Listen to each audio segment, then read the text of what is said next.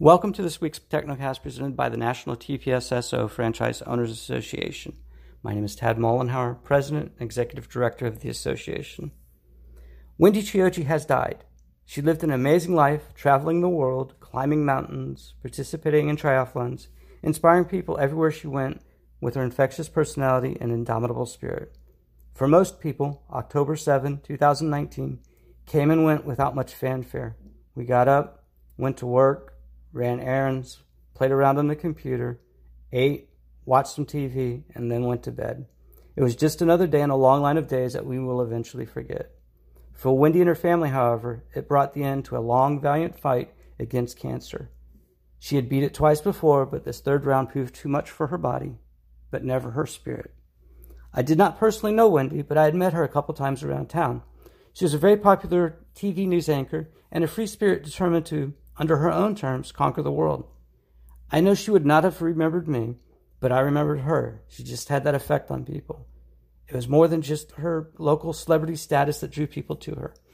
It was her unique way of embracing life. She was an Emmy Award-winning journalist, and yet she watched Nine Inch Nails play from the second row of a mosh pit. Wendy first made public her cancer diagnosis live on the air in 2001. Many had encouraged her not to share such a personal struggle with the public, but Wendy had other plans. Cancer is a devastating monster. It is such an intimidating opponent that people avoid openly discussing the diagnosis, the treatment, and most importantly, the lethality of its affliction. Her honesty and openness about her diagnosis was inspiring to the people of Orlando, especially those who were also battling cancer.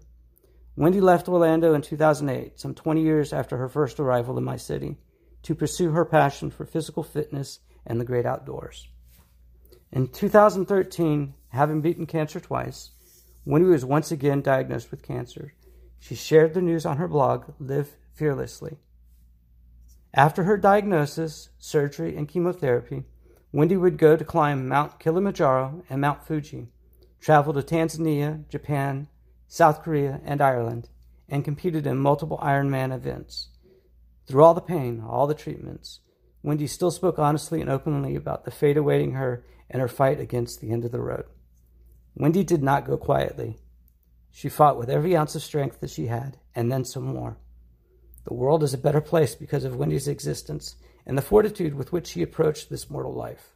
Her story, her words, her spirit inspired people around the world, and hopefully will continue to do so long after her death. And now that her spirit has been set free, Wendy can soar in that blue Utah sky that she loves so much. Yes, Wendy Chiochi has died. She was 57 years old. Why did I write this obituary? What does this have to do with the network? Absolutely nothing, and positively everything. Cancer comes in many forms, some more obvious than others. In Wendy's case, the cancer caused tumors to grow around her heart and lungs that made basic functions, like breathing, difficult. Cancer does not always require a physical manifestation.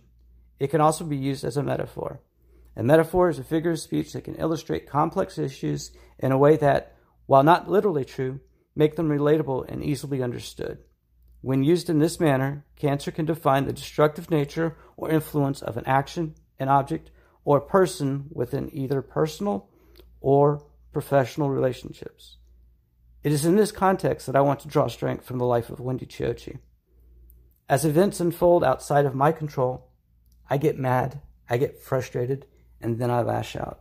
I know that I am not a person like Wendy or Keenan or one of those other rare individuals who naturally possess that distinctive strength, that uncommon wisdom, that unique perspective to soar above the uncertainties of life.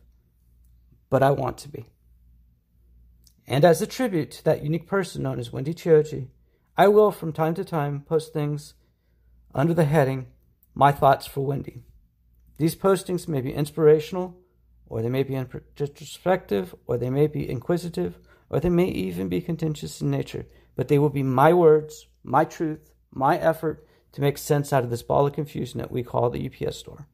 While my words cannot match Wendy's actions, I hope that they can help assuage the angst felt by many in the network.